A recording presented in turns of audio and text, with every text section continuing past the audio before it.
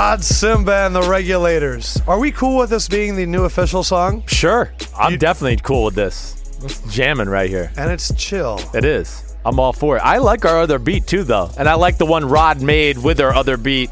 I think we should mix it up. Can we rotate? Yeah, right, that's we'll what I mean. Right. But this he actually just DM'd me, and he's like, yeah, Sims called me C-I-M-B-I-I. He's like, it's Simba. And I was like, you got it. Sorry there, Rod. Episode 127. Fendrick is at a meeting. Oh. There's a chance he can come back, but I think you and I are going to have a talk with him later. I'm sick Enough of of this Fendrick. shit. I'm sick of it. You want to be a part of the podcast? Yes or no?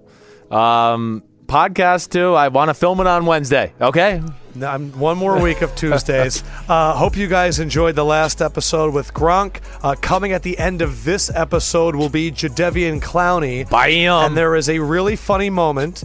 If you know Sims, what we always talk about, oh man, you're so great. Like, what is the phrase you always say? Just say it. Well, about Jadeveon Clowney? Yeah. With Jadeveon Clowney, I mean, usually when there's players that I've hyped up a lot. I usually go, man, do you know how much I blow you? He says that. And we kept recording the interview, and it got him talking to the PR person, and the reaction's awesome. So that's at the end of the podcast. Yep. Hope you guys enjoy it. Jadeveon, good. I thought it was a pretty good interview. He talked a lot about his teammates. Better than Gronk. Yes. Gronk is he didn't give me shit. He's Gronk. And it's funny because you could tell he definitely didn't know who you were. I'm sure he didn't. I think I've seen Gronk meet my father for the 50th time, and the lights not go on for a few minutes, and then go, oh yeah, Phil, what's up, man? Yeah, like he doesn't get it. So he's hilarious that way. But I tried to get him to talk about Odell and just say, should the media ease up on him? And he refused to talk about anybody else. He's scared too. Bill's got them all scared. But he's also such a good soldier. He is, no doubt about it. He's not doing that. I was always amazed by Gronk just being in the tight end meeting rooms, though. Man, when it came to football stuff, he got that. I mean, he could answer a question in a heartbeat. He really was phenomenal that way. I was having a debate with my grandmom this week, and I want to chime in before we get to the player numbers. Grandma Barbara. We both have grandmas named Barbara. We do. She's the coolest person Mine's ever. dead. She's unbelievable. They were both awesome. We were having a debate that she called somebody a creep. Right. And I said, I would rather be called a curse word than a creep. I think it's more offensive to be called a creep. Like, if you called me an asshole, right, I'd be like, whatever. Right. But if you were like, yo, Lefko, you're a creep, I'd be like, that really... Or if you called me a loser, right, a creep or a loser, I think, is more offensive than a curse word. I think I agree with you. I mean, I'd rather you call me anything. I mean, fuckface, idiot, asshole, whatever it is. Those are good ones. You're right. But no, creep means that you are truly like a slimy bastard. You make me feel I can't a bad trust way. you around my kids, my wife, like any of that stuff. That's creep is like... Yeah. It was like, O.J. Simpson walking down a dark alley with a cane. I don't know. I don't think that's creepy. Yeah, I mean, and you know what? In terms of like making people uncomfortable, you and your flirty self. My flirty self. They don't even know. These people don't even know about you and flirty. If you're truly in the weeds, you'll know what flirty is. That's back in the day when I met Sims's wife, and I told her that he was flirty. You in the know, office. Chris, your husband, he's kind of flirty. And it took about a year and a half for you to bat that one down. Holy crap. All right, so we have Clowney coming up. 27s. Let me do the other sports, and then I'll get to NFL. I was bored last night at 1:30 in the morning. That's okay. NBA. Yeah. Currently, Rudy Gobert, Jamal Murray, and Zaza Pachulia, your favorite guy. Good old Zaza, yep. The cheapest player in the NBA. MLB, Carlton Fisk was a 27. Oh, that's a good one. Vlad Guerrero, Matt Kemp, Scott Rowland, old Placido Polanco, Juan Marichal, and then Giancarlo Stanton and Mike Trout is 27. Damn, I forgot both of them. I don't even know. I don't know what Bryce Harper's number is. Do you? 34. Is it? Yes. He's the old Charles Barkley. Yeah, he's definitely 34. I forgot about Trout. I don't know. Yeah, Trout's 27. Giancarlo is on fire right now. I don't know how much you've been watching. What's crazy is there were rumors that the Phillies were going to trade for him, and I was like, I don't know. He's getting paid too much money. Holy crap. He's like hitting a home run every night. He is one of those physical specimen guys. NHL, Ron Hextall and Scott Niedermayer. I love those guys. Good old devil. Who in the NFL comes to mind? All time and then currently. This is pressure here. 27 is good because now we're into safety world. Yep. And we're still in running back world and the occasional corner, but it's like Ray Rice was a 27. Ray Rice was right? a 27. Okay. I know the old Cowboys safety J.J. Wilcox was 27 yes, there. He is still. Is he still 27? Yep, he is or was. Okay, but hold on. I need a few other 20. 27 is not a strong suit. All right, let me give you some hints. Yeah. We'll start off with running backs. Right. He was the 4th pick in the draft. Oh, he's 27. Leonard Fournette. Yes. He could be the guy that becomes the future of the Houston Texans backfield. The D'Onta Foreman. Yes. Fat boy in Seattle. Eddie Lacy. This is great. So me and my friends in California played this game. He reminds me of a guy, right. but I'm just going to give you random descriptions. Powerhouse running back in the 90s. Oh, damn it. Eddie George. Bang. Yes. LeGarrette Blount was 27. He's no longer – he's 35 with your Eagles. One of the most effective holdouts in football. One of the most effective – got him a contract. Gosh, man. Penn State. Gosh. Larry Johnson. Oh, LJ. He got himself a fat contract by holding out. Yeah. And then 3 Giants running backs. Okay, so Brandon Jacobs is 27. Wait. Hold on. My dad's no, he wasn't. I was going to say Rodney Hampton for a second. Rodney Hampton thank was. You. Yeah, he was. And then the other one was? I don't know. Ron Dane.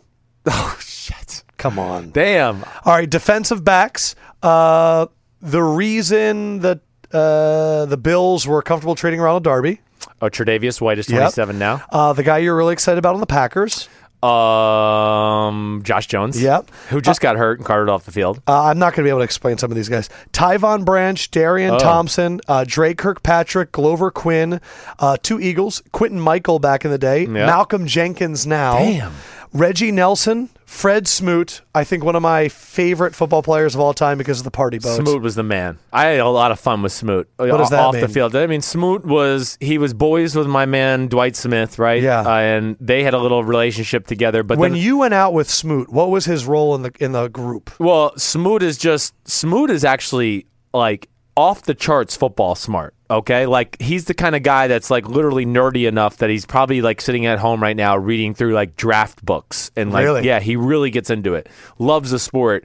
No, Smoot's just a cool dude, ready to do whatever. Yeah. Kind of plays it low key, but if something that he doesn't agree with or anything like that, he ain't afraid to show his opinion. Stories about that? I can't really say that I do, but I love being around Smoot. Darren Williams, Steve Atwater, Ken Houston. Damn, I missed a lot of good ones. It's tough. I look. Walt Harris, Rashane Mathis, Terrell Buckley. Random one, Mario Edwards Sr. Yeah, sure. Mario Edwards Jr.'s dad. Yeah. And then 2 random ones. Tom Pridemore was a DB for Atlanta. He is the only NFL player to serve as state legislator during his playing career and get a DUI. Wow, impressive resume. That's freaking incredible, dude. The other one is Dwayne Gratz, who's most famous for getting arrested for trying to pay for something with bubble gum. And those are your 27s. More than I thought. Quick question. The current state of these holdouts, Donald Penn, Aaron Donald, Le'Veon Bell. Right. Do you think any of them go far? I do think that they're going to find a way to sweeten the pot for Donald Penn, whether that's just like a little more guaranteed money, somewhere along that line. Do you think he deserves it? If he wants a little sweetener, sure. Yes, I do think he deserves it because I think there was a... listen, is he a top tier left tackle at this point in his age? At this point of his career, no, he's not. Yeah, but he's still very good. He's in the top half of football, and they need him. They do need him. What about Aaron Donald, Le'Veon Bell? Because these are young studs. Le'Veon Bell has there's nothing he can do. What is he trying to do? All right, so my thing with Le'Veon Bell, and we're the Players Podcast, right? We always talk about that. And if I'm advising Le'Veon Bell, I am literally telling Le'Veon Bell that whatever amount of money you want to make this year, right? The franchise tag is 12 and change, right? So he needs to figure out what that number is and then just go report whatever that number is. So say it out in the public. So that's what I mean. If he has to go, if he goes, I want to make like 15. If he wants to make $8 million this year, then show up week 6 or 7. He's got to show up by week 10 to have it to be a credited year. Here is the divide. You are going to hurt your team in a team that if Martavis Bryant's back, they could make a deep run. Yeah, I don't care. Wow. Le'Veon Bell's learned his lesson to know he's very valuable. He almost lost his career 2 years ago. You're right. It's a brutal position. He plays in the AFC North, which is also extremely physical with a lot of good middle linebackers. It's officially his team. It's his team, and I'm not sacrificing any part of my body if I'm Le'Veon Bell for the Pittsburgh Steelers, who don't want to show me any commitment either. Is it he can come back in week 10 and still be a free agent? He can, as long as he gets those he has to get 6 games under his belt. 6 games. And you would tell him to do that? Yes. If you were his friend and he said, Sims, I don't know what to do, you'd say, I wouldn't play until week 10. Or show up week 8, whatever you want, but I would advise him. I'd be like Le'Veon. If you don't even feel 100%, fine. They don't have to play him, but he's there. Just has to report. He gets paid. Man, I would put in minimal effort if I'm Le'Veon Bell. I'm not even joking you. Like C.J. Mosley, it's 3rd and 12. I'd be like, get Fitzgerald or get somebody else in there. I'm not going to do that. Listen, they don't want to show commitment to him. Why should he show commitment to them? I know it's a messed up thing. He won't do this probably. But again, I think these are the things that need to be done if we want to change the culture of the NFL right now. Aaron Donald, they're going to get a deal done, I believe. Okay. He's different because he's a 5th-year option, right? He can negotiate. Le'Veon has nothing to negotiate. He just hasn't signed the franchise tag yet. So he just needs to wait it out. I don't know if I've said this already, but the Devontae Freeman just got a new contract. Yes. And he's the highest paid running back in the NFL right now, making around $8 million a year. Right. The same amount of money that LaDainian Tomlinson got in 2004. Wow. That is 13 years ago. So that shows you. It's the only position where we're not seeing any inflation. Right. It's amazing, and that's why I will continue with my theory of the NFL has to figure out ways to pay top-tier running backs because they don't get to see 2nd and 3rd contracts a lot, and they need to make it somewhere performance. Like Jordan Howard, 2nd leading rusher in football last year, he made $395,000, and he got into 55,000 car wrecks, and he made $395,000, and it's going to definitely take a year off of his career. The NFL should pay him like $5 million or whatever the average is for the top 5. That's what they should do. It's not even fair to these guys. There is a free agent right now that's on the market that I know you think is special. Yeah. Tremaine Brock. He was recently cleared on domestic violence charges. He apologized Friday for verbally yelling at his wife, says he never put his hands on her. He is currently visiting the Seahawks. Yeah. I don't think a lot of people know about Tremaine Brock. Why? What is he like, Tremaine Brock? He's a really talented player. I mean, he's one of those guys that's been one of the better players on the San Francisco roster the last few years, but they just haven't been good, so nobody knows about it. Certainly one of their better cover corners. He's got a real good build. He's not necessarily your typical Seattle long guy. He's got a little size. I want to look up his true size. I think he's like 6 foot, but he's a little more stocky. He's stocky. He's got some thickness to him, but he's a guy that can play nickel or outside. They've been looking for a second cornerback outside Richard Sherman for, 3 years now? Pretty much. I mean, they got their Jeremy Lane. They got Sheed. And you think he's an impact player? I do. I think he would be a phenomenal addition to that football team. I really would, yes. So keep your eye out. See where he goes. He'll be impactful wherever it is, but he's been cleared, and according to the NFL is not, look, they take domestic violence. They've shown with Zeke 6 games they're not going to mess around. Yeah, but he must be squeaky clean. Whoa! Look who just walked in the studio. Big off season. We literally got rid of the extra microphone. Josh, you're going to have to come over here and talk into mine because we've given up on you. Yeah, you're done. What happened to my microphone? I said I couldn't take it. You couldn't take it? No. I mean, me and Lefko were right here, and I was like, who knows if he's really going to come? So you guys want me to sit in the middle? I don't know, dude. I don't know. We don't even know what you are anymore. Right. I'll pull up a chair and just hang out.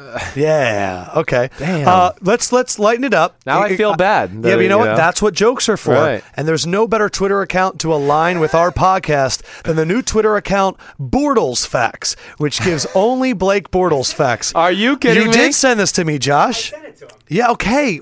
Josh needs credit now all of a sudden. Fuck. He's producing the show. Shit. All right, first one, and I'm going to mix these. I'm going to intersperse these throughout the show. First Bortles fact. Right. Blake Bortles is undefeated on both Sunday and Monday Night Football. For the year you're talking about this year? No, for all time. For all time? I don't think he's played on either Sunday night or Monday Night Football. I didn't hear Sunday night. Bortles facts. Yeah. It's pretty fucking awesome. There's an Instagram that came out. We were watching it today of Blake Bortles threw the ball out of bounds over Allen Robinson's head, and you can hear him go, can you throw it in bound? Damn. Yes, keep it in bounds. Damn. Bortles goes, I know I've said this to you, like he goes into my theory, like my new little theory that I've had this conversation. This is something that comes up with like my dad sometimes. we call fake quarterbacks, right? He's a fake quarterback, Blake Bortles. Blake Bortles, what really started the conversation between me and my father this weekend was actually watching the Giants-Steelers game, and we were watching Josh Dobbs, and we got on the phone together, and he's like, "You watching Josh Dobbs?" I'm like, "Yeah, man, he can't throw. He can't throw at all. He can't throw at all." And we got on the conversation with like, yes, he's a fake quarterback, and we started going through it, and he's like, yeah, there's probably, we thought about it. He's like, this would be a good topic for your podcast. What do you mean by fake quarterback? Fake quarterbacks, when I say like Tim Tebow, Blake Bortles, Dobbs, there's other guys I can go down the list with where, I mean, they're basically not natural throwers of any ball. Joe Webb. Right, Joe Webb would be that. And he's even probably more naturally gifted than them. But guys that were big and great athletes growing up, and they just said, let's put him at quarterback. He's big and he's kind of smart. Jeff and he can Driscoll. run around. So, right, those kind of guys. Exactly right. I know. I need to go through the roster to see how many guys there actually is.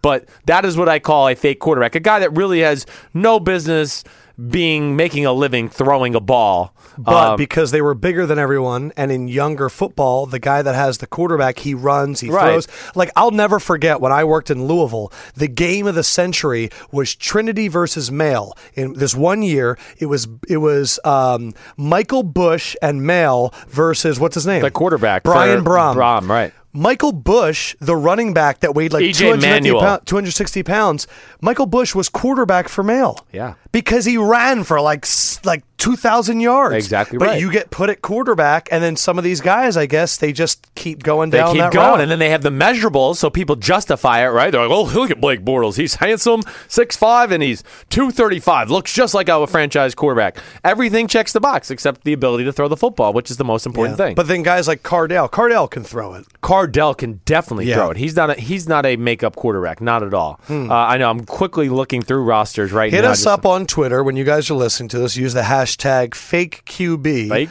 And send us who you're thinking it's going to be. Josh is laughing. Why are you laughing? Well, ACL epidemic has taken off. Oh, dude. I love whenever someone gets ACL injury, they're like hashtag ACL. Every time. Yeah. Josh just texts me. He goes, this ACL epidemic shit is hilarious. It is funny. Let's go to two great quotes of the week. I am so excited for this one.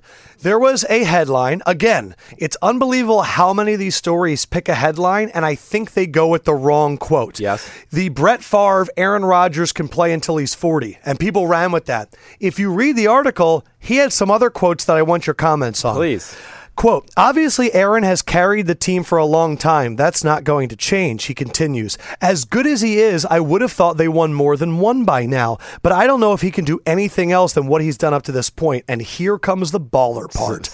You don't know what that is until you get it. Like Reggie White, you go, oh, that's what we needed. It remains to be seen what that is, whether it's a draft pick, a free agent, letting someone go, or a coaching change. There you go. I don't know. Why was that not? Why Brett Favre saying maybe a coaching change is needed, but instead we went with Aaron Rodgers can play past 40. You're exactly right. That's fucking crazy that he pretty much said maybe they need to get rid of McCarthy. He basically said everything we've ever complained about in like cryptic form there, right? And Aaron Rodgers is doing about everything, and they need to help him, and I don't know who that player is. Instead, it got taken that Brett Favre was saying that Aaron Rodgers, you got to keep playing past your 40. No, he was saying he's doing it all himself. Yes. Brett Favre is on Aaron Rodgers' side. That was great to hear him say that because I was always interested. You know, Brett's an ultimate competitor, and you always wonder how he feels about the heir apparent who is stepping on the toes of his greatness, right? Because Aaron Rodgers is so great, it's almost you almost forget about Favre to a degree. Yeah. So it is interesting. I'd like to hear that. I would love to watch an Aaron Rodgers game with Brett Favre. Oh, gosh. Because I'd love Brett to go, man, that's some sweet shit right Well, and I would think Brett would not be too scared to take a shot at Mike McCarthy because Mike kind of ended his time in Green Bay with the whole I might retire. He hadn't had enough of it, and he pushed him out the door. I just can't believe that part didn't get picked up. Yeah, that's stupid. That really is. But how many times do I go through these articles and I'm like, what is this? Yes. Like, no one reports this. All right, another one. Patriots fan Josh, not Josh Vendrick, Goodell came to the Patriots preseason game, right, and he took a picture with 4 Patriots fans at the behest of NFL media, and an NFL PR person put it out. And then there was a huge backlash to this from Patriots fans. I saw a little of this. And Josh was getting called and berated by his friends, and he said, quote, "They wanted to use us as props. I felt like to say, hey, look at New England Patriots fans welcoming back Goodell." He continued, "I feel like the whole winning of the Super Bowl, Goodell having to hand the Super Bowl trophy over to us and handing over the MVP to Brady, I feel like we got our revenge." But Patriots fans are still angry.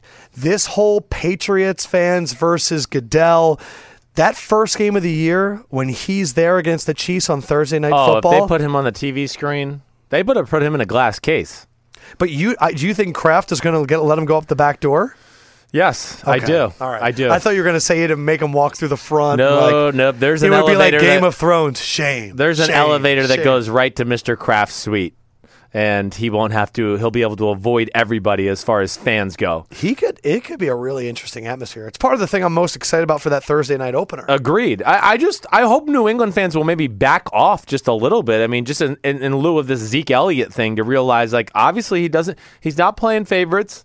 You got to remember in a lot of these situations when he makes these decisions, he has the backings usually of the other owners. Yeah. And it's interesting that he's taken down Kraft and Jerry Jones as best players the last 2 years. Let's lighten it up one more time with a beautiful little instance of Bortles facts. All right, next Bortles facts, because we're talking about the Patriots. This is compliments of the Twitter account at Bortles Facts. Blake Bortles and Tom Brady have combined for 5 Super Bowl titles, 4 Super Bowl MVPs, 12 Pro Bowls, and 2 NFL MVP awards. You're such a jerk. What a do! It's not me. It's Bortles facts. Patriots and Jags practiced together, and I know you heard some rumblings about how it went. Yeah, the Tell the truth. The practices went a lot different than the game did. First of all, that's the one thing I was told, and I talked to New England people, but I also talked to somebody in Jacksonville, and yeah, the thing I was told throughout the week that Bortles was borderline pitiful. And that, New England pretty much whooped butt day to day in practice. And then, again, New England lets them have the Thursday night preseason showing. I mean, what did New England hold out? 40 of their starters, basically? I think I'm going to get to that in a something second. About it, right? Yeah. That many guys? So at the long story short. Do you think Coughlin's talking to Belichick there?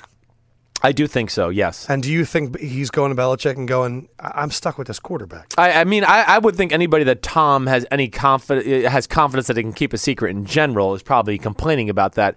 It's ridiculousness. I don't even know what else to say about it anymore. It is. It truly is. Did you have something you wanted to say? I was just going to say that for the day of the Patriots' first game, we should get Roger Goodell's head photoshopped onto Cersei and have that be a clip. It's not bad.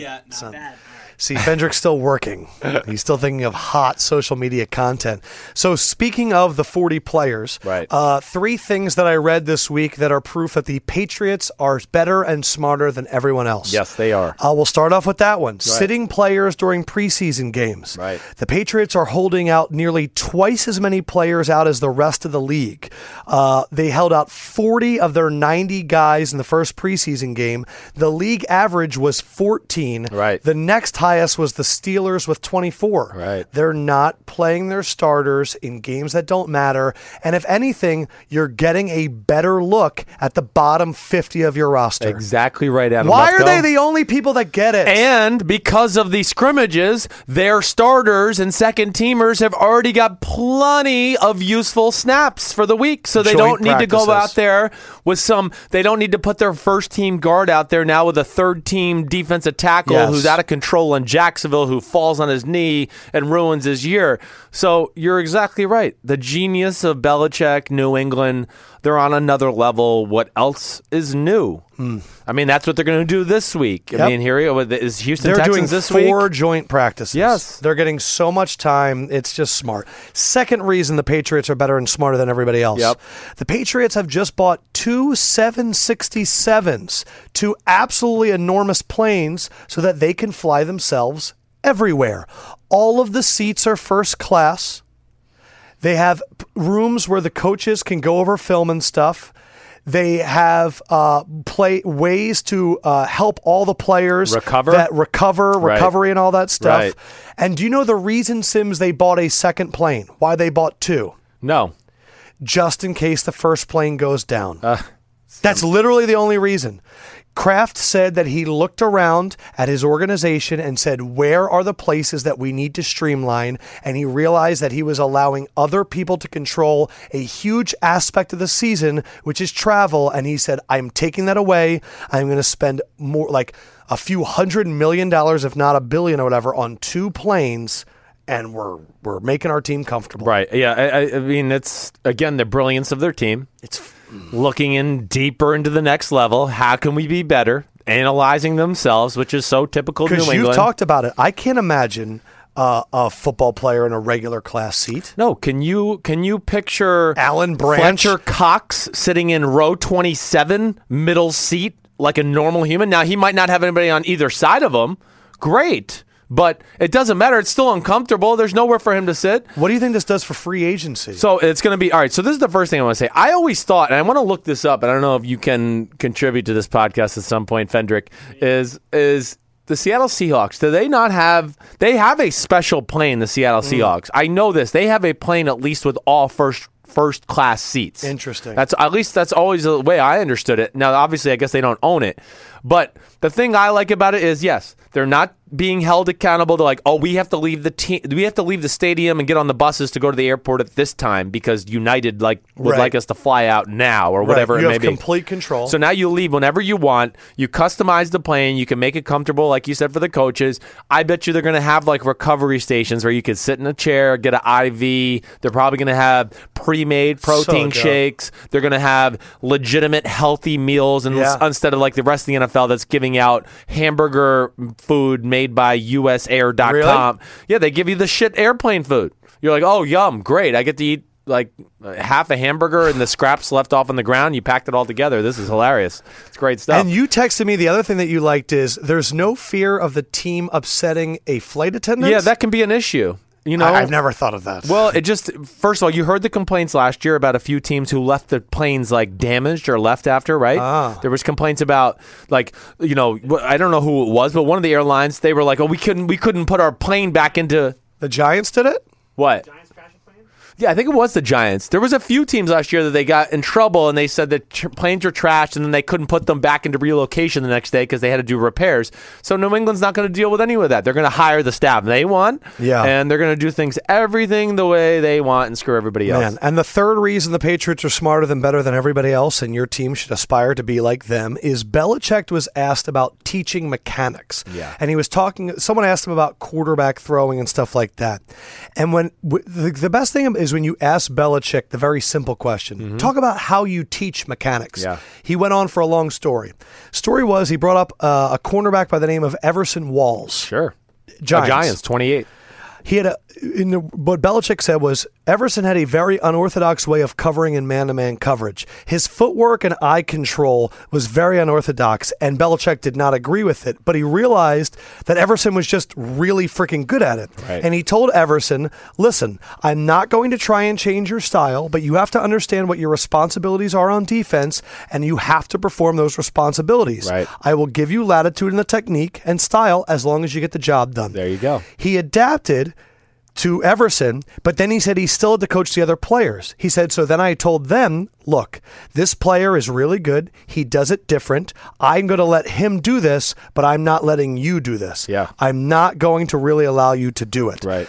And he said those skills, there's a certain way that I think, this is Belichick, and I believe in that people should be coached. But if it screws up the player more than it helps them, that's not really good coaching. I think you're better off letting them do what's most comfortable to them. Gosh. Do you think a lot of coaches in the NFL would say stuff like that? No. Like, how rare is that? Extremely rare. He's just an extremely deep thinker, and he's thought about every angle about how to deal with people, how to deal with the techniques of the game, how those techniques will fit in with the rest of the defensive scheme and all those. And yes, he has a tremendous ability to semi-play favorites. I don't even know if that's the correct word, but show a little, he'll loosen up the leash a little for guys that perform and go, listen, you're still doing the job that at the end of the day, I want you to do A, B, and C, and you're still getting it done even though you're not doing it exactly the way I would like you to do. He's not going to worry about it. He was very much like that with his coaches, too. That's where some of the older coaches would be like, Chris, you can leave the building. Like, you've gotten your work done. You're good.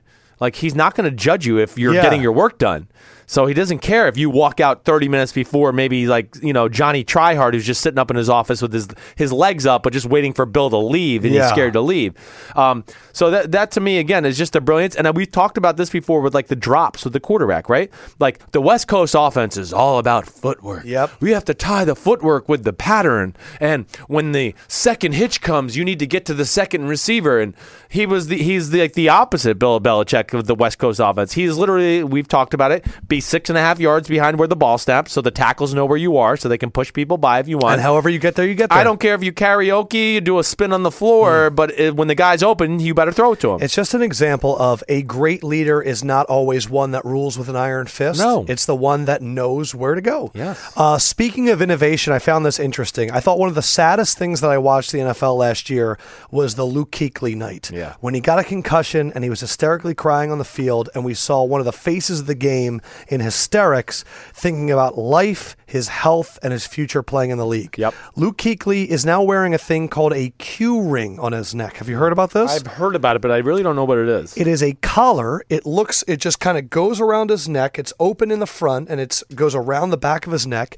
It uses light pressure on the jugular veins in the neck to lightly swell the brain so that it fits more snugly against the skull, thus reducing movement.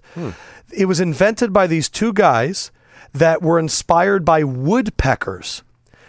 I didn't know this. This is some deep shit. They have like a natural shock absorber, right? Woodpeckers hammer away at trees 18 to 22 times per second during mating seasons and don't suffer concussions. Why? Because their long tongue, I didn't know this, wraps around their head and pinches the jugular vein, swelling the brain slightly. Wow. So they've literally figured out how to replicate a woodpecker's anatomy so that Luke Kuechly hopefully doesn't get concussions. Yeah. It's just a wild way to think about, let's not fix the helmet, let's make your brain bigger so that it can't move. Right. Well, but think about it, man, swell my brain, that's a crazy phrase. All of it's crazy. I mean, the helmet, I don't know, I think they're maxed out on the technology for right now. So he probably has one of the, he definitely has one of the newer aged helmets. The thing... What do you think about everything I just said? I mean, that's amazing. Again, I think you're going to start to see middle linebackers, and a lot of people do that because it's such a high impact collision position. I do worry about Luke Kuechly. I'm really worried. I really do worry about him long term. I mean, this is a guy that's 26 years old, and I'll just say this for my tidbits, and I might be wrong. He's only 26. I think he is, or he's 27. I think he's 27. Is he? Damn, it says 26 right here. I'm on his website. Yeah. I mean, I'm on Wikipedia. But 6'3", 238. Okay. And he's probably got to work kind of hard to be 238. Oh, you think he's like a 220 guy? That's right. I always worry about that. It's like I've seen Luke Kuechly in person. I don't know if he knew it was me or whatever, but he's not a real big guy. And those are the guys I always worry about. Sean Lee. Right. Because they're playing a game that's... Dat win. 245, 250 for collisions, and here you are. It's asking like a light heavyweight to go up and play the heavyweight division in boxing. Yeah, like, you're not used to that kind of punch. If you put him next to Dante Hightower... Oh, Dante, look, you would be like, people would be shocked. League? You play the same position? People would be shocked. Speaking of player innovations, when big players have innovations in the offseason, what do we call them? Whoa, big offseason. I only got one, and it's because it's the new theme. Players going vegan. Theo Riddick is now vegan. Add him to the list. Adrian Peterson, all the other guys we've talked about. Woo, woo, woo. Malik Jackson. His quote, I turned vegan over the summer. I've noticed a difference just with my energy level. I'm not a junk food type of eater. I'm like a smoothie guy. I do a lot of fruit, throw my kale and all my protein in there, and that's how I get everything. And where did he get this advice from, Sims? No, not a dietitian. Was it a nutritionist? Fuck no, it wasn't. Where did he get it from? My lady, Theo Riddick. It was from reading documents and watching documentaries such as Netflix What the Health. Right. What the Health is good. Quote, no, it's not. What the Health? I feel like my wife told me about this. Yeah, it's fucking crazy. What is it? Quote, watching things like that is alarming. Okay, tell me if you agree with this. Right. It's crazy because you don't realize that things you eat on a daily basis, such as chicken and drinking milk, has no nutritional value. Right. Chicken has value. Well, it has value. It's got protein. I don't know. No, your average chicken, I've told you this, is 35 days old. It's all it is pumped with steroids and other things that make it grow. What the Health is a documentary on Netflix, which a lot of doctors are proving to be fucking crazy because they compare eating chicken to smoking cigarettes and milk to smoking cigarettes. Gotcha. And they're saying that they called the Cancer Society and they got the secretary and they said, why does it say that eating meat is bad? And the secretary's like, can I connect you? And the guy's like, they refuse to answer my questions. We know meat is not great for you, milk is not great for you, but it took it so far in that documentary, and a lot of doctors have come out and are like, this is nuts. Meat is causing cancer. I mean, we know that. Yes. I mean, but for me, what I thought was funny about reading this, we do assume that NFL athletes that get paid a lot of money have nutritionists and dietitians and team-regulated doctors. No. But it's really just them at home with their girlfriend going, man, I think I might give up meat this season. Because we only hear about Tom Brady and Aaron Rodgers. People don't realize the rest of the NFL is like your normal Joes. They're just, I know $395,000 is a good amount of money, but most of the league is making somewhere between $395,000 and $900,000, and that's good money. I'm not trying to sound like a spoiled brat, but it's also not like rich enough to have your own cook and nutritionist and your own trainer and all that. Like, no, that's not enough for that at the end of the day. This is not NBA money. This is not quarterback money. This is not big-time receiver money. Those guys can afford it. It's just so funny to me, the amount of people that are going vegan right now. Yeah, it's really the smart way to go in all phases, all ways. We got a little heated at each other, so I want to loosen it up with another Bortles Facts. Compliments of Twitter account at Bortles Facts. Fendrick was right. It's my new favorite Twitter account. Blake Bortles has thrown 80 touchdown passes to a combined 9 NFL teams. Woo! Pick sixes. Let's bring back an oldie but a goodie. It's Sims's Raw Reaction. And what are we showing Sims today? It's pictures of Texas's new locker room. I feel bad that Josh is over in the corner right now. It is my fault. I want you to take a look at these pictures, Sims. Ooh, baby. It's Texas's new locker room. Do you see that locker? Let me see. That it costs over $10,000 each, and there is a 43-inch monitor above each locker that shows the picture of the player and shows highlight reels of them. Damn. Yes. We have stepped it up. Holy crap. Yeah. That's amazing. I did not see all this. Do you? What does that make you feel? That and I also went, so Tom Herman comes in and he gets the new locker room? Of course. Charlie Strong got fucked. He did. No doubt about it. I think... So when I was going there in 1999, right, I was going on my visits, their facility was top-notch. It was considered like the best in college football. Yeah. And then, of course, in the mid-2000s, everybody started to up their game up. And Texas really was the trendsetter. I mean, they really were. I mean, our facility was phenomenal, even for NFL standards. But then you saw the things like Texas A&M and Oregon and what all they did. I mean, they made it into like spas, like at the Four Seasons Hotel. Exactly. And with like running water. So this is the richest school in the country. People, I don't think, realize that. And it's by far the richest football program in the country. Makes a lot more money than Alabama every year. I don't know what it was, the difference this year, but I know last year it was like $33-something million. So good. That's cool. We need all the advantages we can get. Do you feel jealous, though? No, I don't feel jealous. Good for you. I don't. No, I'm like totally want Texas, Tom Herman and company to turn this around. I mean, just like I was rooting for Charlie, it's no different. It's a shame right now that the University of Texas is not even in a discussion for like best football team. I mean, they're not even close in the discussion. And also, I like the Big 12, and the Big 12 sucks right now. I mean, it sucks. So I know that most Saturdays for you're spent watching Texas. Right. But this season, Chris Sims will be on your NBC dial as he is going to be doing pre, post, and halftime for Notre Dame football. Yes, I am. Get fucking ready, Irish fans. You're going to have a young Sims looking you right in the face. And we have some Twitter questions from our own Steven Nelson for you. Oh, I'd like to integrate Josh Fendrick back into the show, and he's going to read them for Steven Nelson. Thanks, Adam. It's nice that someone appreciates my presence on this podcast. Lefko made the final call and was like, yeah, finally, get it out of here. So it was your fault. Yeah, fuck you. All right, question from Steven Nelson at Steven_Nelson. Don't screw that up. For Sims, who is the greatest football player in Notre Dame history? Start there. Greatest football player in Notre Dame history. We need the people to know that you know your shit. Gosh. I'm going to say the greatest of all, probably Paul Hornung. that a good one for you? No? Can't be wrong with the Galloping Ghost. And then who else am I missing? He was the golden boy, excuse me. Rakib Ismail, I don't know. Yeah. I'm just trying to think. Rocket Ismail is certainly in the cut. Joe didn't have a great career there. I'm just trying to think of a few other guys. I think Paul Hornung is the one. I think I'm right. I think you're up there. And then what's the other part of the question? Is Rudy overrated in the pantheon of best sports movies? Not in my opinion. You're a big Rudy fan. I do like Rudy. I think it's a good movie. It's one of the better football movies altogether. I cry every time the jerseys go down, and it's not because of the scene. Right. That fucking music makes me cry. I hear you. Like music gets me emotional, and that song really gets me emotional. Yes. So you know the original Rudy, the real Rudy Rudiger. He had a speaking engagement in Tampa, Florida at one point where I ended up having to MC the event and introduce him to everybody because he was writing a book. You had to introduce Rudy. Rudy, yep, I did. You know he's in jail now, or he did jail time? Is that right? Wait, so I want to hear how he introduced him. Yeah, go ahead. I just went on about a guy, that was driven and, all that kind of stuff, all that cheesy crap. You definitely started a Rudy chant.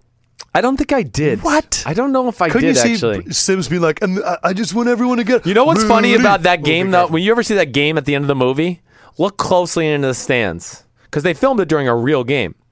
And they were playing Boston College. And if you look into the stands, you'll see people trying to ruin the movie and holding up Boston College signs. And they're supposed to be playing Georgia Tech. I always think that's funny. Vince Vaughn, phenomenal wide receiver. In that Hey, white boy supreme! I have this article from 2011. Football underdog Rudy sacked for stock fraud. Why are you bringing up old shit?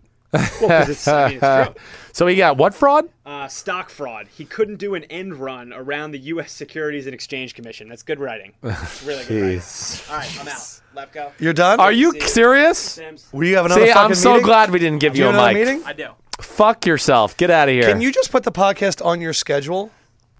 Well, when Mr. Haircut over here, it was scheduled to start at 3 o'clock, and then But he was only going to do 15 minutes and then leave. Don't anyway. even get me started why I was late. I was going to do a half hour. Don't get me started. I kind of want to. Gosh. Well, Donald Trump's in town, so I couldn't get over here. Every street's fucking blocked because of the guy. Holy cow, don't get me started. Okay, that's it. You know what? While you're here, You can't even hail a taxi cab because you can't get out onto the street for this guy. He's taking another day off. speaking of which, I know that his actions scared your in-laws this past week. My in-laws are Careful. buttes. Just be careful. They're buttes. Okay, Stay here for this, Just stay then. here to listen in case you got to cut it out or case you have to something. edit it. No, Mike. All right. So yes, my in-laws are Trumpers, full through and through, and I love them. Trumpies. They're Trumpies. Yeah, I think Trumpies is funnier. And their biggest thing was they voted for Trump because he was going to keep us safe. I mean, that was their number one thing. I just think he's going to keep us safe. I can't imagine you They are holding so, your tongue at dinner. Oh, it's so hard. I don't really hold it all the way, but I don't go full-fledged in. But yes, my in-laws are the type of people that the Middle East is coming over here to take the country over. So this past week, the North Korea bomb Trump threat. saying he's going to bring flames and fury. My little boy's birthday is on Sunday, August 13th. My in-laws are supposed to come in on Wednesday, and they call on Wednesday morning. They go, "We're coming in on Friday." Whoa. And my wife's like, "Why? What do you mean?" They're like, "This North Korea thing's scaring us. We're going to get our house on the market now because people don't buy houses when there's bombs flying in the air." And I wanted to be like, no shit. Thanks, Rabbit and Gloria from Brooklyn, New York. I love that their thought is not, there's an impending danger. No, we could all die. They need to get it out on the market before this nuke goes out. Because the last thing you want is a post-apocalyptic world where you have no money in a house. And you got two houses because they got to sell this one because they've already committed to another one. So they were panicked. So I just thought it was bomb's funny. coming, sell the house. Right. It's incredible. So that was the story, but I just They still made it in time for Philip's birthday. yeah, they came on Friday. They were good, right? They were. Did they good. sell the house?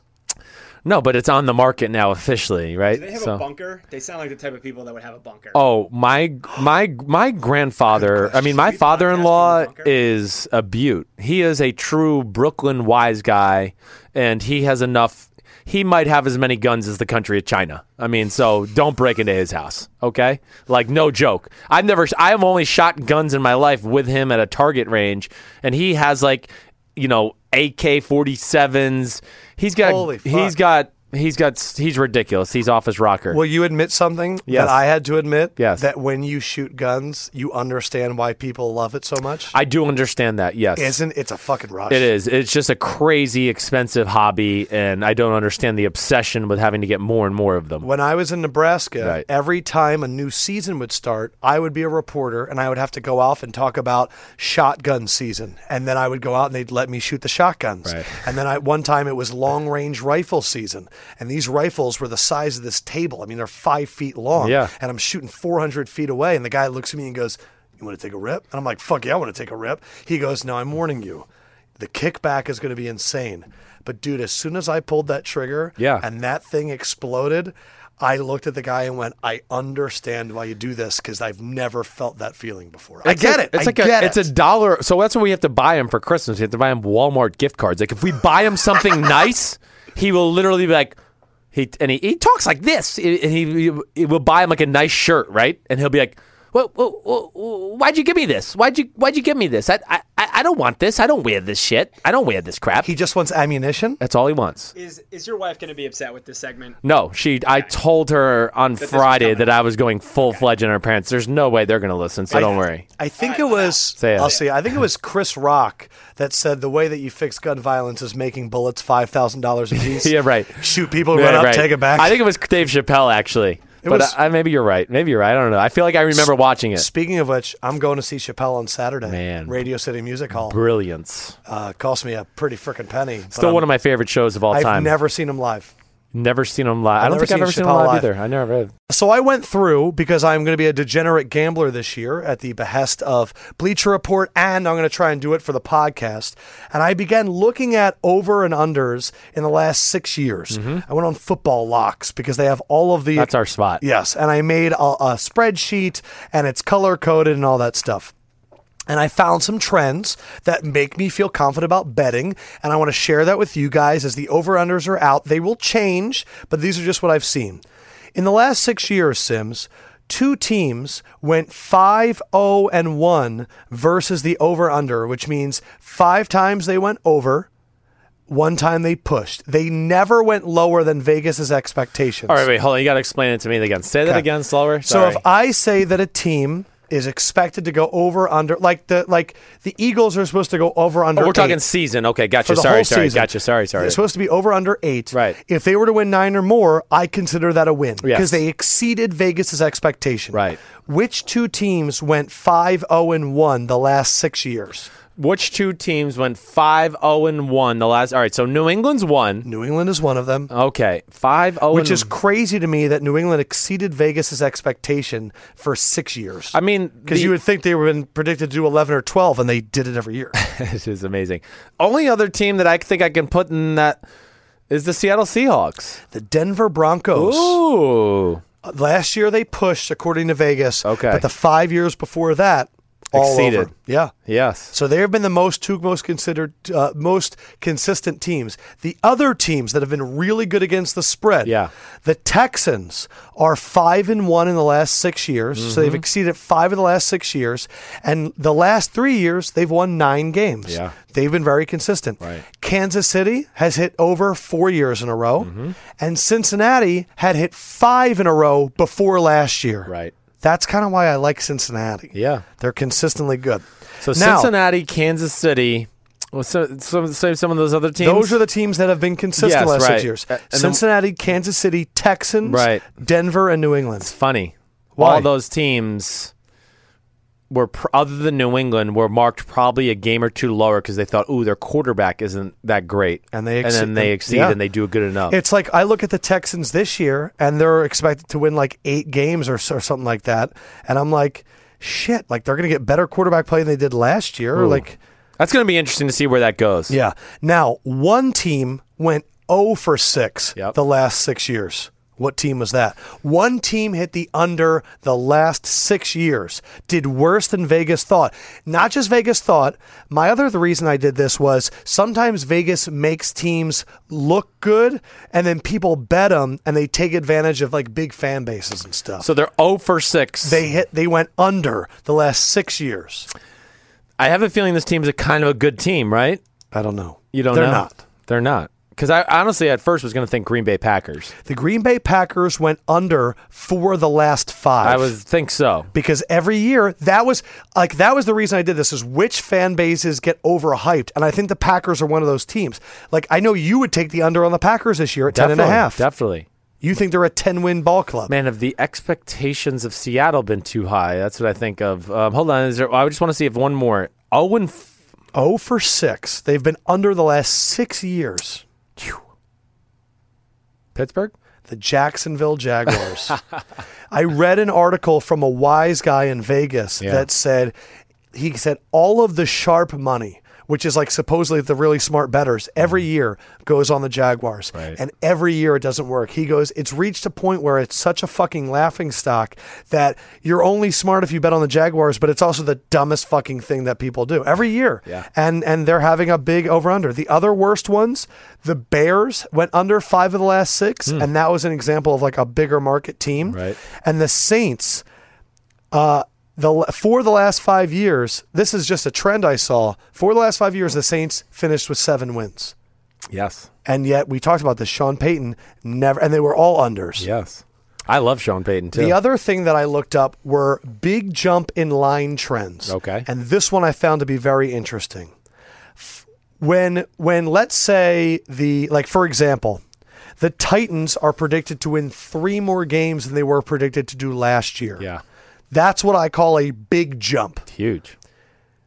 When teams were predicted to do 3 wins or more, 5 of the 6 times that happened, they went over, which is a huge number. Wow. 5 of the last 6 times they meet the expectations and go above them. Right. The other one was if a team was predicted to lose, was predicted to be 2.5 games or worse, 5 of the 6 times that happened, they also went over. Wow. So they went over. So 10 of the last 12 times a team was expected to have a major swing in either direction, right, they won more games than Vegas thought they would. Huh.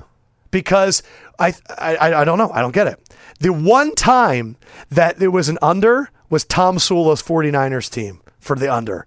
It went below expectations because no one knew how bad Tom Sula was going to be. Exactly right. So there are 3 teams this year that fall into this. Right. That by my accord, if these statistics, I'll follow it, I'll probably bet it too, should go over. The Cardinals are predicted to lose 2.5 games more than they were predicted last year, and they could definitely be a bounce-back team. They can be. The Jets are predicted to lose 3 games more than they were last year, and I think they're better than the 4.5 game mark or the 3.5 game mark. I think so too. With their defense. Yep. And the other one was the Titans. The Titans are predicted to win 3 more games. It's Mariota's 3rd year. That was the other thing that I noticed with the quarterbacks is that all the teams that were expected to make a jump and did, Derek Carr in his 2nd season, right, Andrew Luck in his 2nd season, Russell Wilson in his 2nd season, and now Mariota here. Yes. So those are the 3 teams, Cardinals, Jets, Titans, that by my random Saturday night watching preseason football and doing 4 hours of Excel spreadsheets. 2 of those 3 are going to be better than what they're saying. Or maybe even 3. Right. Bet all 3. You get 2 or 3, who cares? Yeah. Interesting. It really is interesting. It's funny to see how Vegas formulates or just little trends and opinions. I previewed, this is going to be a long podcast, I'm sorry. Hardcore fans, We Are Fanatics did a survey where they asked, what would fans do to get a Super Bowl win? Yeah. Eat cockroaches for a Super Bowl. Cockroach. The number 1 fan base that said they would do it, the Carolina Panthers. Gain 100 pounds for a ring, get a voluntary root canal, and not bathe for a year, all won by one franchise. Who do you think it was? The Minnesota Vikings. I was going to go with the Kansas City Chiefs. Sit on a hornet's nest and give up a paycheck, both won by the Jacksonville Jaguars. All of these came down. The Vikings were seen as the most hardcore, desperate fans. Right. Jaguars were 2. Browns were 3. Yep. Rams were 4. Dolphins were 5. Man, Rams were 4. I can understand all of those. The Rams just being the St. Louis to L.A. move is a little weird. But, man, the Vikings, yes. I mean, 4 Desperate. Super Bowl losses. The only one the Eagles came in, they came in number 3 in root canals. Apparently everything else they were not down for. So what is it? Did they have like a New England, like what they're desperate for or anything? Like what they were not asked. We won't eat. What would they do? You got to like make. We're going to give up chowder for a week. Right. All right, let's get to iTunes reviews. I'm going to try and go quick. Again, this is how it works. Leave us a 5-star review, and I promise I will read your comment. And it's hit us up on iTunes. The reviews have been awesome. Fendrick gets way too excited because now we're getting emailed to our email. This one is from Adam Lefko, and I like butts. And the comment is, Lefko likes butts. Yeah. Awesome. He does. I know he does. This one is from Sam and Sage Lively. Chris likes butts too. The perfect non-hot take sports show. You gentlemen are doing the Lord's work. Keep being incredible. Thank you. Sam had to log on to Sage's account to do this, and then we shout out to both of them. JCab17, informative and entertaining. Love the podcast. The banter between you two is awesome. You guys should do a drunk history episode where you guys recant an epic game while drunk. I bet Sims drunk would be hilarious. We should. I wish we could do that kind of stuff.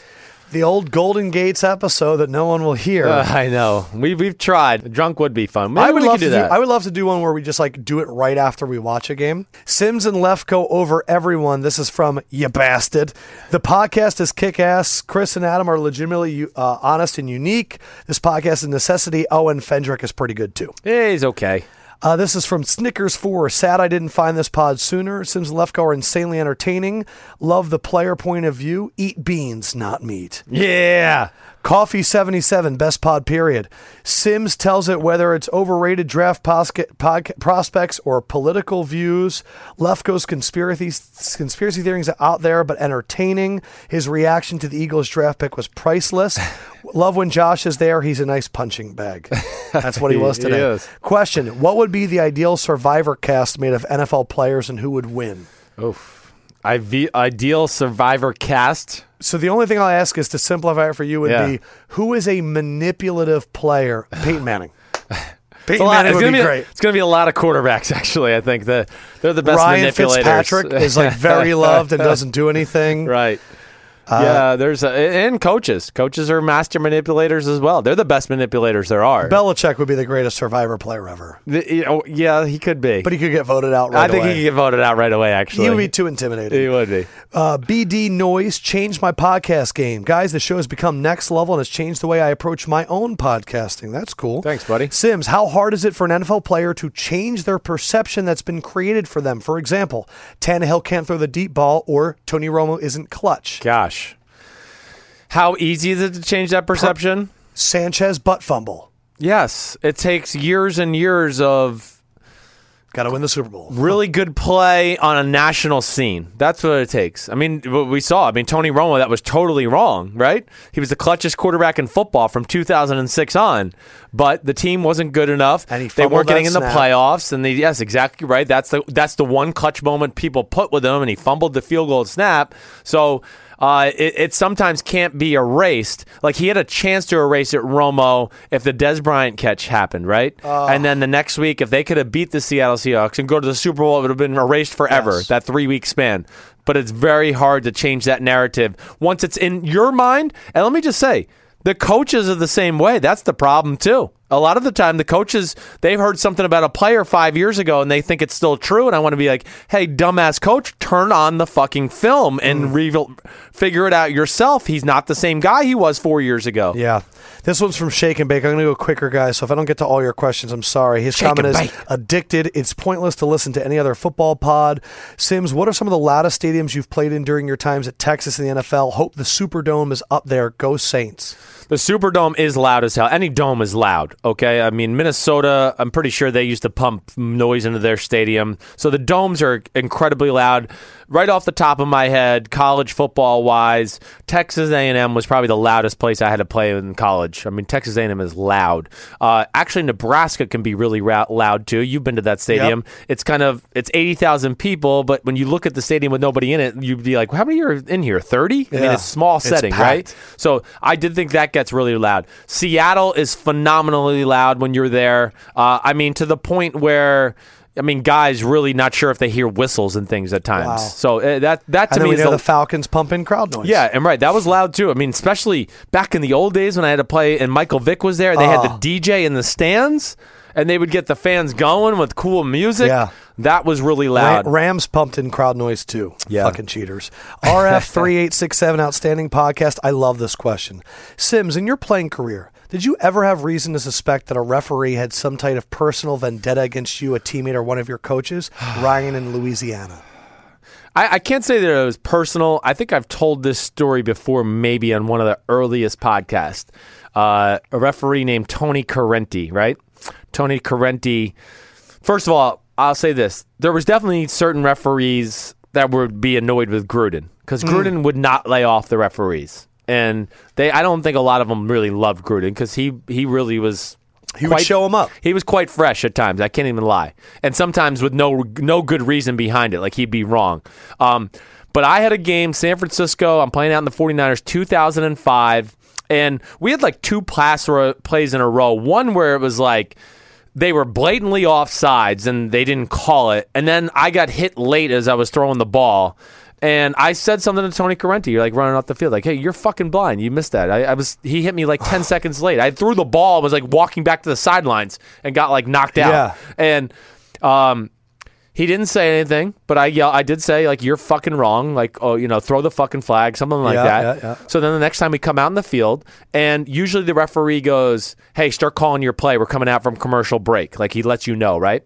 And all of a sudden, we're sitting there, and I'm, like, just waiting for him to do that. And Gruden's talking in my ear, and I'm bull crapping.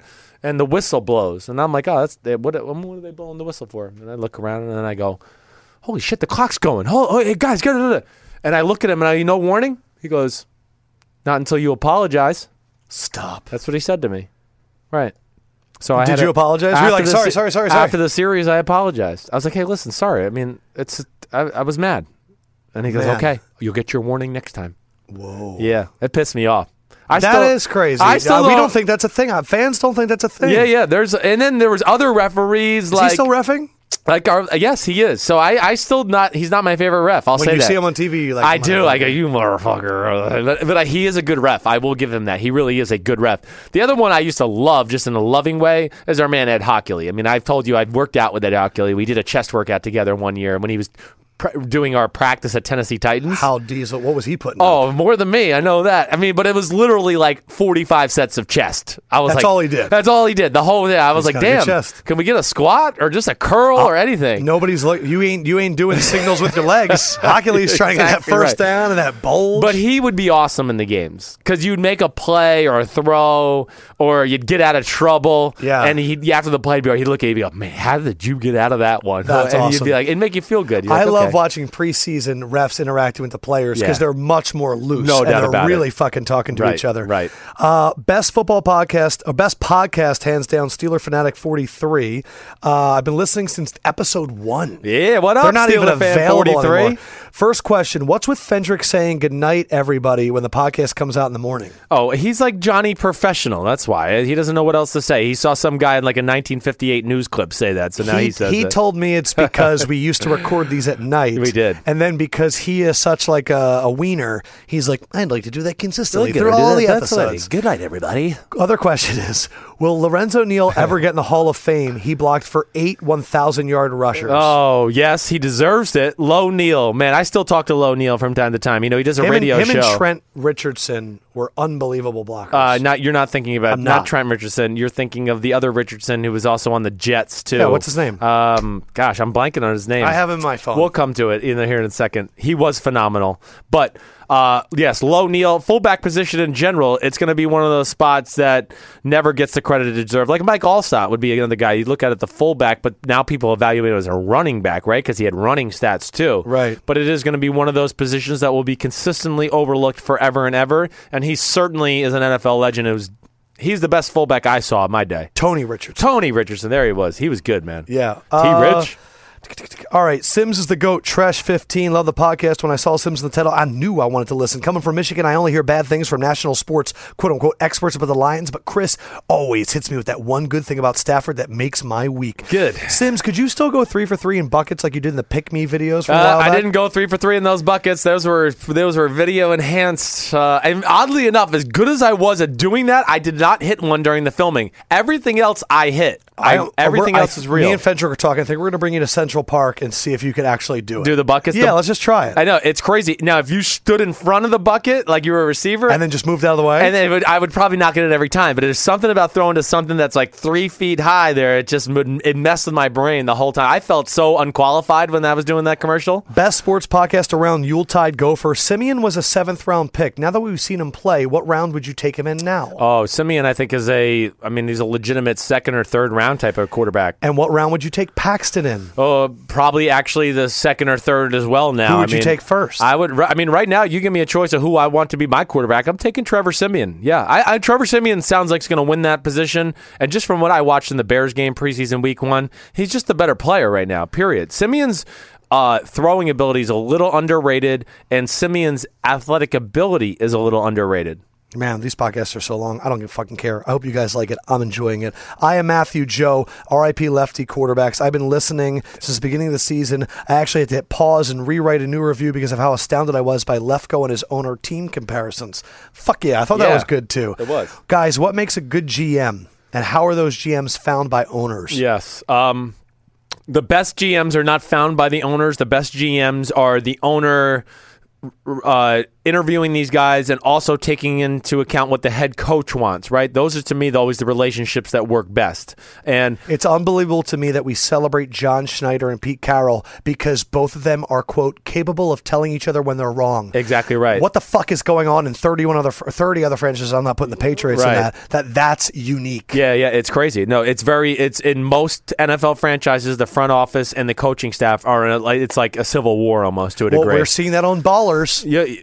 Legitimately. I fucking hate that show. But Lynch and Shanahan, they seem like they're off to a good start. They got it off to a good start. And what makes a GM is what they want to know. What makes a GM is understanding the vision of the coach and what they want to do for the future as far as teams are concerned. And then, of course, the GM's ability to evaluate people and their talent level, players, their specific talent level, but also what else, and we and I have had this conversation a lot, the great GMs really know football a little bit, like X's and O's why.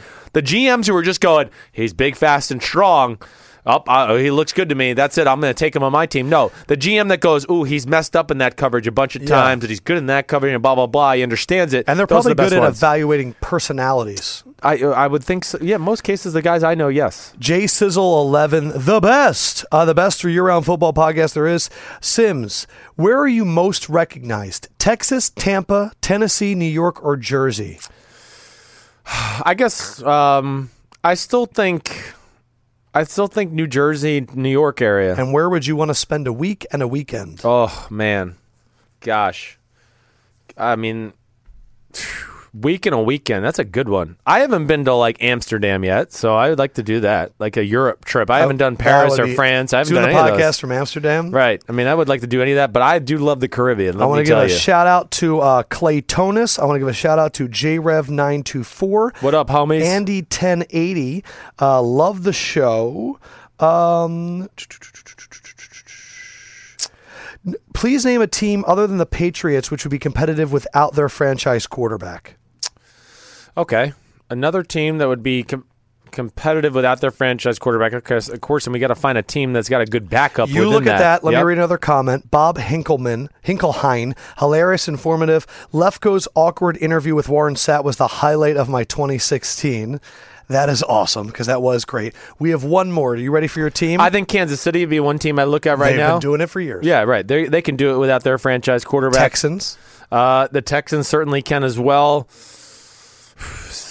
No, I mean, I was going to throw the Giants in that conversation, but I don't trust any of their backups to say that. So that's not true. And this one is from Liam Swag Rex Ryan. First off, love the pod since day one. It was the first podcast I ever tried, and it's been great to watch you guys become actual big swinging Ricks in the sports media world. You three are a perfect example of why Bleacher Report has turned the traditional model and slapped it upside the head. Sounds like I'm talking to my buds about football when I listen to the pod.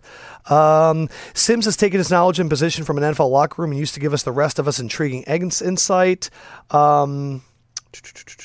Lefko does a great job of drawing out this nuggets and has transformed from a fanboy niche to now someone whose input is as valuable as Chris's. Not as valuable. Funny story. Very valuable. I have seen Lefko walking in Manhattan on my way to work while listening to the podcast. And one time I made a crazy face at you and pointed to you and then pointed at my ears. I think it freaked you out a little bit. You looked pretty hungover, so I didn't want to bother you to chat, but we should get some cold ones soon. I don't remember that. Right. But here's the scary thing. I probably wasn't hungover. That's just what I look like when I'm not wearing makeup. Makeup makes me look good. And then my makeup comes off and it's like, man, you look fucking exhausted. I used to have doormen that would be like, oh, rough night last night? And I was like, no, I just not wearing makeup. Well, you're the type of guy that I don't want to. You don't look like a hobo when you don't have makeup on. But yeah, you do. You can get dark circles under your eyes a little if you don't get a full sleep. Right. And then the other question he had is, or the only question he had is there a head coach that would consider Rex Ryan for a D coordinator or D line coaching job? I think right away. I mean, would he be able to fall in line? I do think Belichick could make a guy like him fall in line. Certainly, yes. Other than that, I think it's going to be a really tough list to find guys that are going to be able to make an ego like Rex Ryan kind of know his place. Yeah. A Bruce Arians, I think, could handle a Rex Ryan.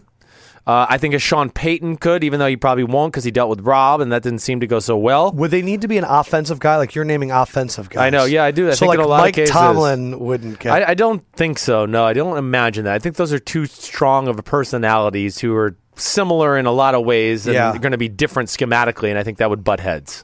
That's it. Coming up right now, the Jadeveon Clowney interview. It gets really fucking weird and really funny, and I think he gives a lot of good stuff, and as you guys can tell, I think he gets along with us because we are happy to shower the praise on him. Yes. As always, hit us up on Twitter. Use the hashtag FakeQB. Tell us who the fake QBs are. ACL epidemic and full-fledged. And as you guys are watching preseason games, send us whatever you're seeing to the podcast. Yeah, we'll talk whatever about you want to talk about. And then hit us up on iTunes, leave a 5-star review. We're happy to get to it. I'll say for Fendrick, good night, everybody. For Sims, peace out, homies. I am Lefko. This is episode 127. We'll be back Monday, Facebook Live. Join us. We are now joined by the biggest, baddest man in the NFL, the Sims and Lefko official. I can't even say Lefko. Your last name is Lefko. The Sims and Lefko defensive MVP of the year. He was our vote. We were pissed he wasn't in the top 3. Right. We were even more pissed that he didn't win because he's the man. Jadeveon Clowney. Jadeveon, how are you, my friend? I'm doing good. How you doing? Dude, I'm telling you, we were every single podcast last year going, Jadeveon Clowney's the best player in the league and no one's talking about it. It's crazy. When Will Fork is saying you're the best out there, we went, see, how is no one saying this? Were you in the same way? Were you like, how was I not in the top 3 for defensive MVP last year? I don't worry about it, man. I just working. My teammates see it, the coaches see it, other players around the league see it. The coaches around the league said, just keep working and everything will happen good for me. So that's what I was always told, and that's what I've been doing. I wasn't even worried about it. And that's what I appreciate. By the way, we're able to do this because of Tostitos, the official chip and dip of the NFL. They're doing a new promotion, Lucky Bags. It's bags with different teams on them. And Clowney, I was looking, man. I realized that your mom used to work in bagging chips. This is crazy. Your mom probably paid for you because she was working with Doritos, and now you're getting paid by Tostitos. This is awesome. That's great. That's great. Yeah, she worked there for like 20 years, man, and it's so funny that we end up working with them. But I told her that. It's funny. But we're enjoying it, and we're here with Tostitos, working with fans on about our pregame rituals and showing fans that how NFL players prepare for games. And with Tostitos Lucky Bags, and like half the time, I get ready for games. Like I eat the same thing I eat the same meal. I listen to the same music. I have my family close to me. I have pictures in my shoes, so I keep them close to me on the field. You're a big Justin Bieber fan before games, right? You love the Biebs? The Babes. Excuse me? Yeah. I'm not even going to answer. That's perfect. I said you listen to Justin Bieber before games. I figured he pumps you up. Oh, Justin Bieber. Oh, man. I probably listen to Future, man. I listen to a lot. That's like something about that get me going, and that's what I get ready for the games, man. Hell yeah, mask off. Yeah, Future would get me going for sure, too. All right, so this is what I want to ask you, just right off the bat. When did you know, I don't want to know, like, when did you know I think I had a chance to be a Division I football player? When did you know you were, like, a freak animal, freak half man, half monster, where you were just like, man, there's not a lot of people like walking around like me?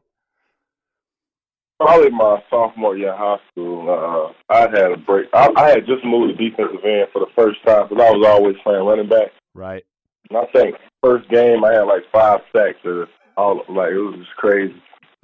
And that was it. That's when you knew, like, okay, I've gone from being a Division I football player to maybe I can be like something really special, superstar, like sports NFL player at some point. Yeah, that's what happened. It got crazy, man. And all of a sudden, all these colleges start calling me. I'm like, this must be a real big deal, you know?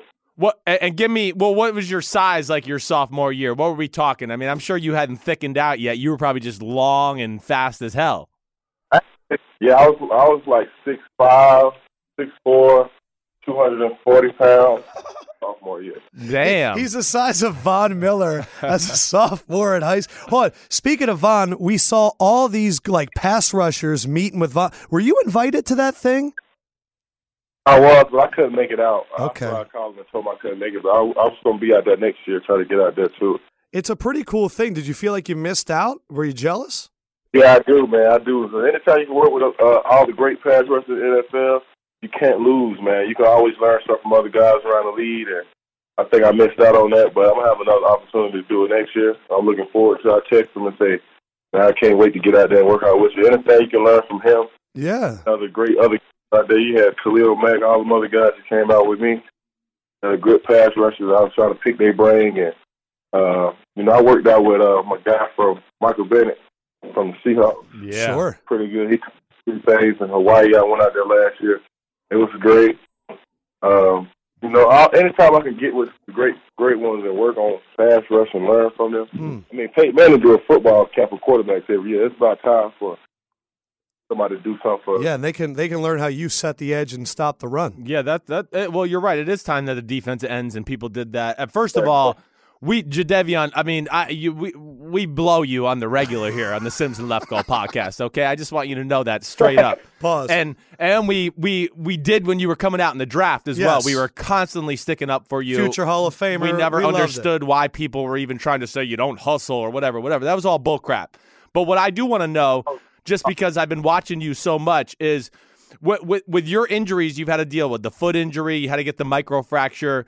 Are there things in your game you had to adjust because of that injury? Because on the outside looking in, sometimes it doesn't look like you're as good maybe as bending around the corner as you used to be. But I'm just observing. You tell me your feel or your thoughts. You're exactly right. I think I lost that a little bit of bend, but I had to change my game up to a lot of power. Yeah. Making quick moves, moves and everything, which is it's working for me, but don't be surprised about me bending this year. I've been working on it a lot this offseason. Hey. Yeah, well, and it's interesting that you went and worked with Michael Bennett because I value, and Lefko does, so we value your game as the same. Stats don't do justice to guys like you. There's no stat for you breaking into the backfield and screwing the whole play up, even though you don't get the tackle or somebody else does. So that's cool you worked with him. What was he like? He's a great guy, man. He's a hard worker. He taught me a lot of what to do with the hands. It's all about hands and feet with him. Quick hands, and he trained his hands like a boxer. And he got some of the quickest hands I've seen for an interior guy. It was crazy. But I was like, I need to start working hands a lot more than I usually do, quicken up my hands. And right. Then out there, I worked on my hands a lot last year. So, yeah, he's a good guy. I like working out with him. A lot of people talk about the hands of your teammate, J.J. Watt. We took a bet, and it was overwhelmingly that we don't think you hang out with J.J. Watt off the field. You guys aren't hanging out, are you? We have 2 different personalities, man. So I know. We get out sometimes as a group. Not all the time, you know. But he takes you to Applebee's? Man, it's funny. We get along so well together when we're around each other on the field that we don't hang out off the field like everybody thinks. But, man, he's a clown. He cracks jokes just the same as me. We sit there and crack jokes on everybody every day. And, have a good time, but. All right, well, you're cracking jokes. I imagine DJ Reader is part of it. If people don't know, DJ Reader came out and says that he doesn't believe that dinosaurs existed, but to his help, Carlos Watkins, your other teammate, says, yeah, but he says he believes in dragons, not dinosaurs. As a leader on this defense, can you explain to me what DJ Reader is talking about? I have no clue. That guy's different. Wait, time out. Do you believe in dinosaurs? I do. Okay. I do. I was just like, DJ, what was you thinking? Like, why you don't believe in dinosaurs? History just shows and stuff. Like, dude, I never seen one. I never seen anything. Just stuff. I'm like, DJ, whatever you believe in is what you believe in. I'm just going to leave you alone. What? Yeah, hold on. So if DJ pulled you up in front of the team and said, I don't believe in dinosaurs because I've never seen one, and then everyone said, well, Jadeveon. Like, of course you didn't. Of course, but, that's his belief. We was in our group meeting. Me and him meet together. Me, him, and JJ all in the same defensive meeting. We was all laughing about it. JJ was like, I can't believe this guy. I can't believe it yet either. I'm still over here. Those are the best guys to have on the team, though. Yeah, they are. They definitely are. All right, wait, I want to ask you one more question just about, all right, so because the perception is, and if you're on the outside looking in, like, J.J. Watt is this man-made, all he does is work hard all day long. Grinder. Technique, and all I do is eat right. And then there's you, and everybody I think it just looks at you and goes, he's a freak of nature. He just shows up on the field and he balls out. Tell me like some of the differences and the similarities between you two guys that, makes you guys so special. I probably do a lot of things. Like, I move a lot quicker than you do. I'm a lot quicker to be my size that a lot of people give me credit for. I move kind of like everybody say you move sometimes like a DB. Right. As linebacker. Which JJ got a whole strength and finesse game where he outpower guys and push them around. I can power you too. That's the thing. That's what's scary about. People don't really think I got a lot of power, but then you watch him. Power them with. So, but he got his thing. He do certain things I don't do. And I do things he don't do. And that's what makes us so good together. Everybody want to know what makes us so good together. And I think that's what makes us great together. We all got a different game, and it's hard to prepare for each one of them. Well, we're excited to see it. I think that's just as fans, your defense being the number one defense by far last year, and you didn't have him. And I'll just say this, too, just so you know this. We had, I worked up in New England. I know Vince, and Vince came on our podcast about a month ago, and he told us that you were the most talented guy he had ever been around, and you were the most talented guy on the Houston Texans defense, more than J.J. Watt, which is pretty high praise for a guy that's been around a lot of ballers. Oh, man, that's great. I appreciate it. He saw me grow as a player since he's been here. He saw me fight back through injuries and everything. And he saw me put in work to get back to where I can make a difference for the team. And coming from him was great because he always pushing when he got here. When he got here, he was always telling me what to look for, formation indicators and everything. And having a guy like that did a lot of time in the league, it was great for me, and I appreciate him being part of my team last year. I miss him already. I tell him that all. I still stay in touch with him. All right, and then yeah. I mean, he is the man. He gave me a purple penis, a black penis, once in my life when he hit me in the pelvis. I just wanted to let you know that. But we're falling off the rails. All right, last one thing I really want to ask you. You're 270, right? Basically walking around most of the time. I'm a little less than that, about 65, 63 now. Okay, all right, so that's what I wanted to ask. Like, I would imagine you're one of those guys that's naturally ripped and probably has a hard time keeping weight on as the season goes on. Do you have to do a special diet? I think I weighed last season. I was only 253 pounds. I would have guessed it. At the end of the year, it looked like you were about 250. You weren't the same size as you were when you came into the combine. So you said 253 at the end of last year? At the beginning, all the way through, I played at 253 pounds. Wow. Okay. Yeah. I felt great. So it was great for me, man. I thought I needed all the weight and size, but actually I don't. So speed and knowing what's going on the other side of the ball. Yeah. And I will make it like that, so.